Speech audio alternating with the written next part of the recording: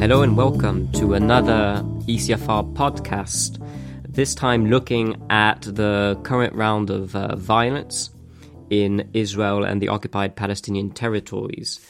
Last week we spoke to an Israeli journalist, Noam Shezaf. Today we're speaking with a Palestinian activist who is also a senior campaigner for Avaz in Palestine. Time magazine has described him as the new face of the Middle East, and his efforts have been mainly focused on how to use non-violence and international law in order to disrupt the power balance in the region as a means to achieve freedom and peace. Fadi, thanks for joining us. If you could briefly describe, from your viewpoint, what has been happening in the West Bank at the moment, away from the cameras, especially given your own background in terms of, promoting the use of non-violence, for example, and obviously your involvement in Palestinian civil society.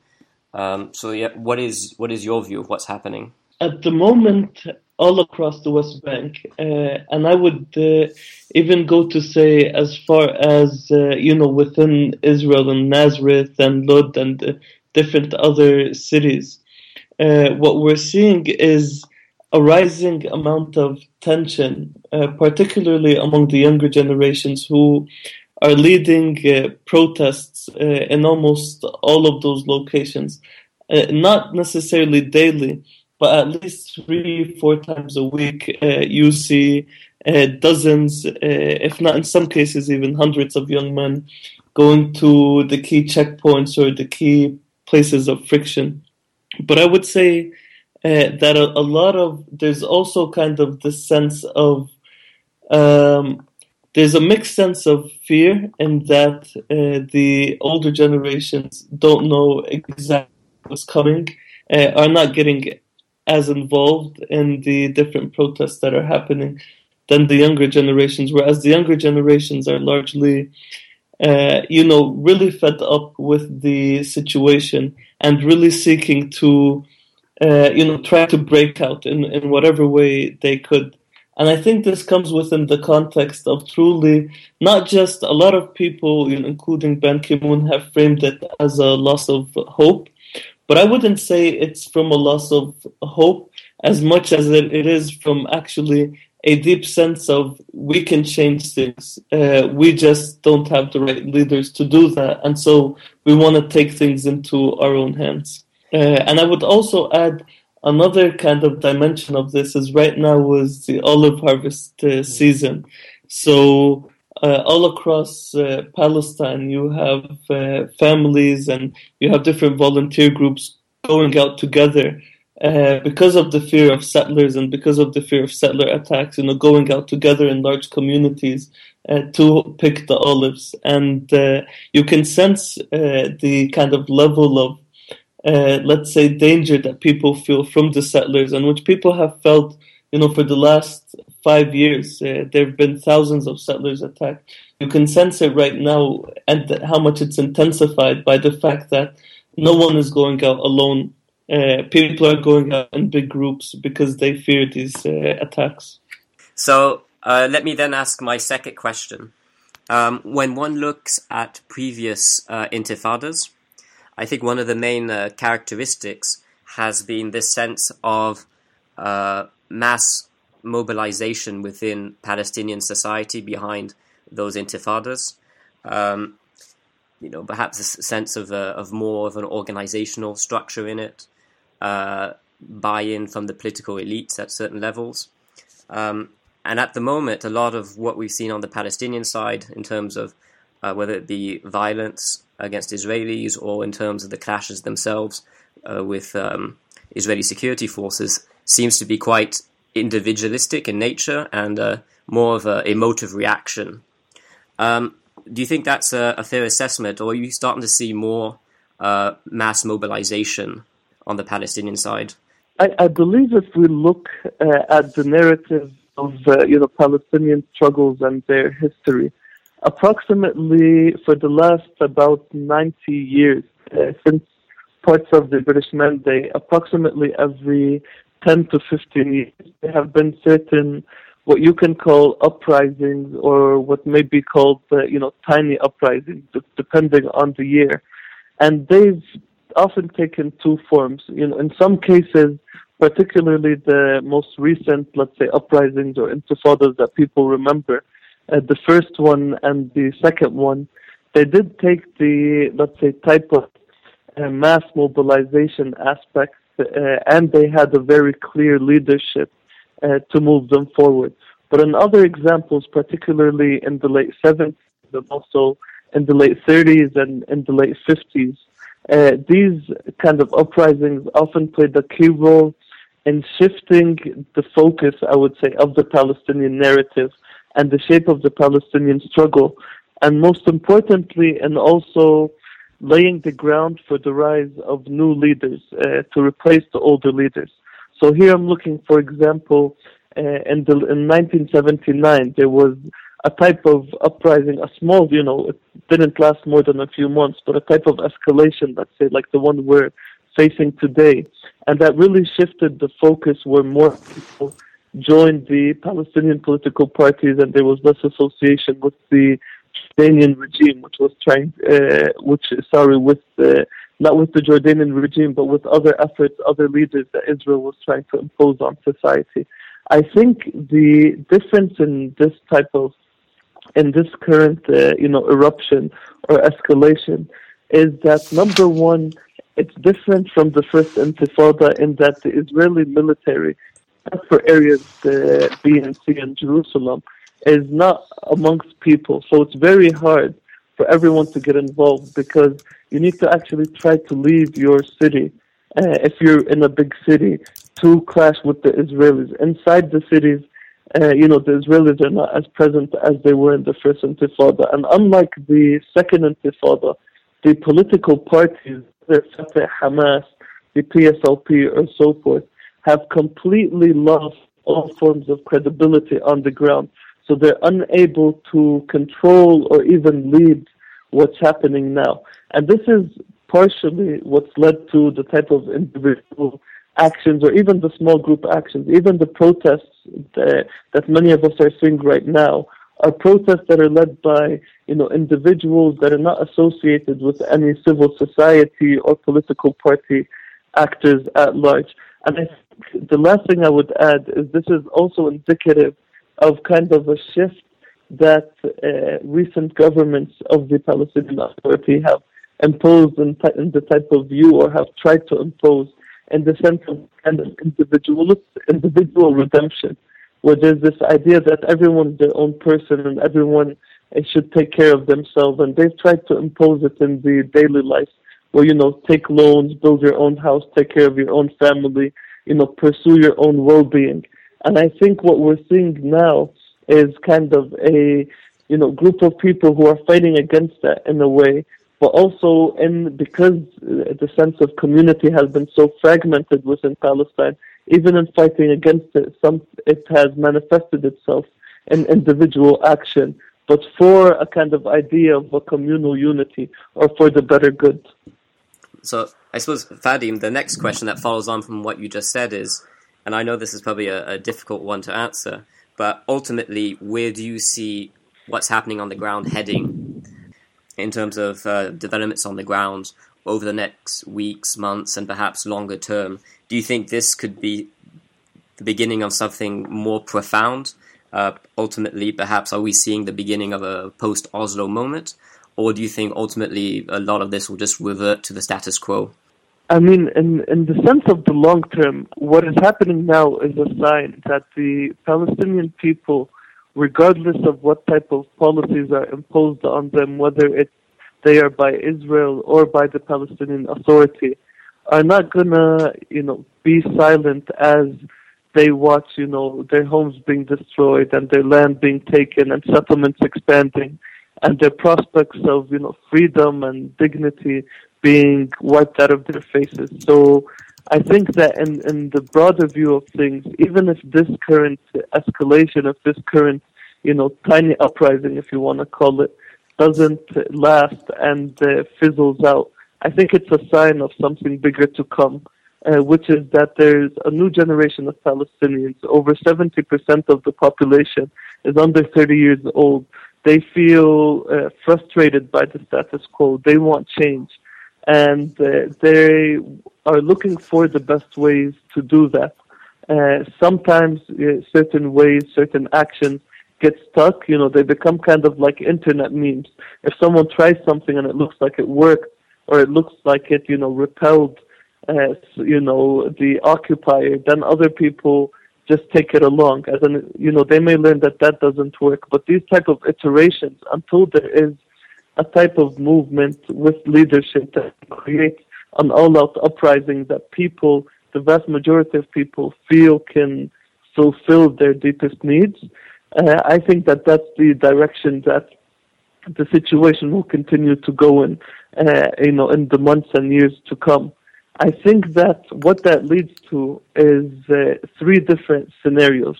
There's a scenario where different powers and cooperating with each other, particularly the Palestinian Authority, the Israeli government and military, and maybe the EU and the US, through imposing certain policies, can, for a certain amount of time, let's say, return us to the kind of status quo that existed, which I think shouldn't be termed as a status quo, because for Palestinians it's a downward slide in the sense that settlements continue to expand and so forth. And that is, one scenario that this could eventually lead to. But I think that the two more likely scenarios is either we go in the direction of an all-out kind of ethnic, I would call it, in a sense, ethnic cleansing of Palestinians, where the situation reaches a level of escalation so high that the Israeli military helps the settlers, or, leads the settlers in action that, further increase restrictions on Palestinians and squeeze them into less and less territory at a quicker pace and in a quicker way.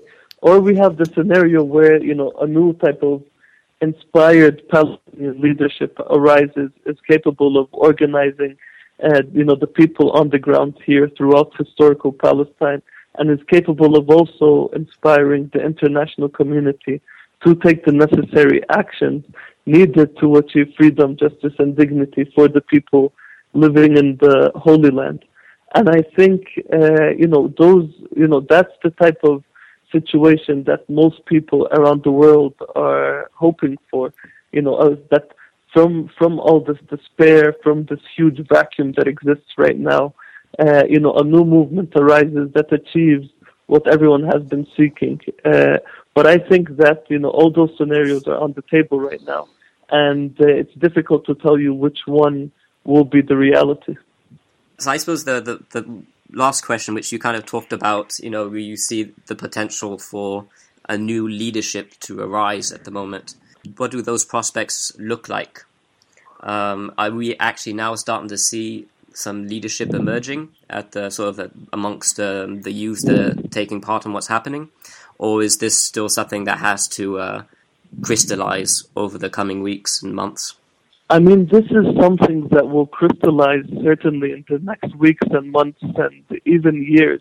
But what you do see now on the ground, and I think the biggest sign of hope, and something that hasn't been emphasized or highlighted by the media, is that in almost every Palestinian community right now, you have young men and women who are becoming leaders within their small circles and their small communities, and are doing their best to not only defend their communities from outside attacks, particularly by the occupation, but also in struggling for a better future. And I think a lot of the protests, if you just look yesterday, look at the last week, you'll see that in over 80 different locations across, historical Palestine, Gaza, Israel, the West Bank. In over 80 locations, there have been actions, and these actions are not being led by any of the traditional political parties or any of the traditional civil society actors even. They are led by these young men and women. Now, they face huge obstacles, such as Israeli arrests. Israel's arresting on average 80 to 100 people every day. Mostly they're arresting the, young leaders who are organizing these different efforts, whether they're community volunteer efforts or protests. They also face the challenges from the existing Palestinian political parties who, of course, don't want a new type of leadership to arise. But I think that, these young men and women, people who are growing through, the concrete and the fire that exists all across Palestine right now, are its biggest hope. And I think and believe that everyone around the world should be supporting them in seeking the better future that we all want. So one last, very final question. It's remarkable that we've been discussing what's happening, and I don't think we've made reference once to President Abbas. So I suppose the final question would be, where does that leave him, his Palestinian Authority,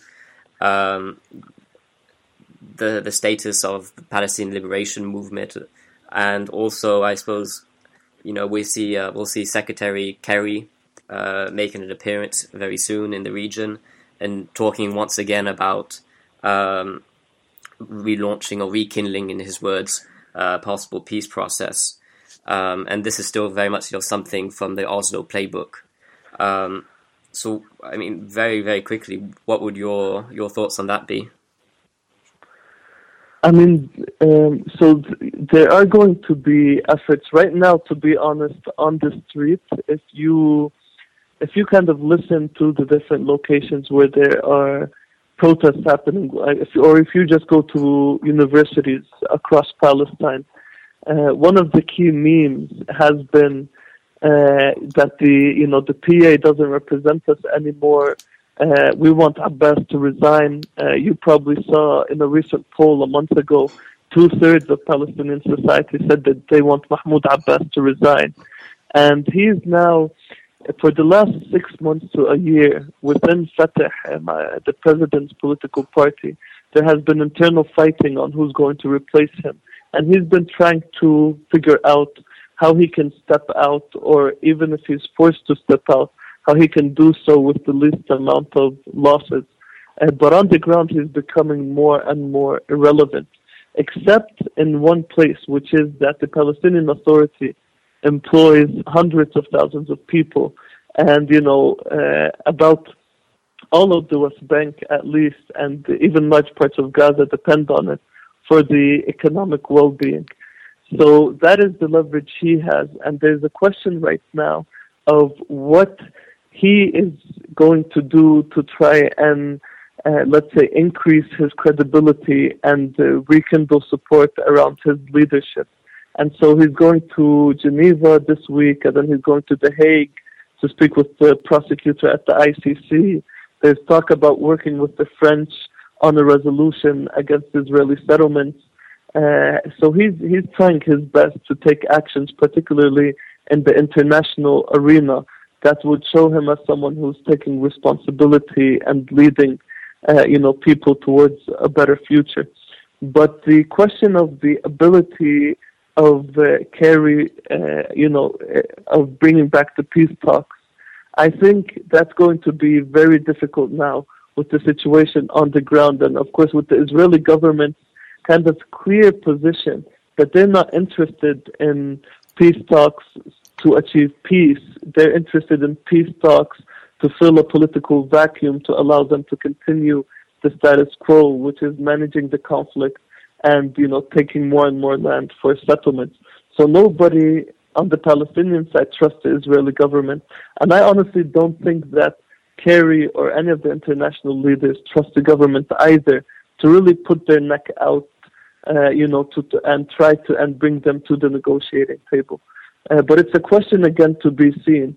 And I think if they do succeed in bringing both sides back to the negotiating table under the same standards that existed in the past, that's only going to do one thing, which is it's only going to add fuel to the fire, and it's only going to make the prospects of a real peace less likely, and more violence the status quo. So that's our podcast for today. If you're interested in more of our work at ECFR, our work on the Middle East, North Africa, and also Israel-Palestine, then feel free to check out our website ecfr.eu/MENA.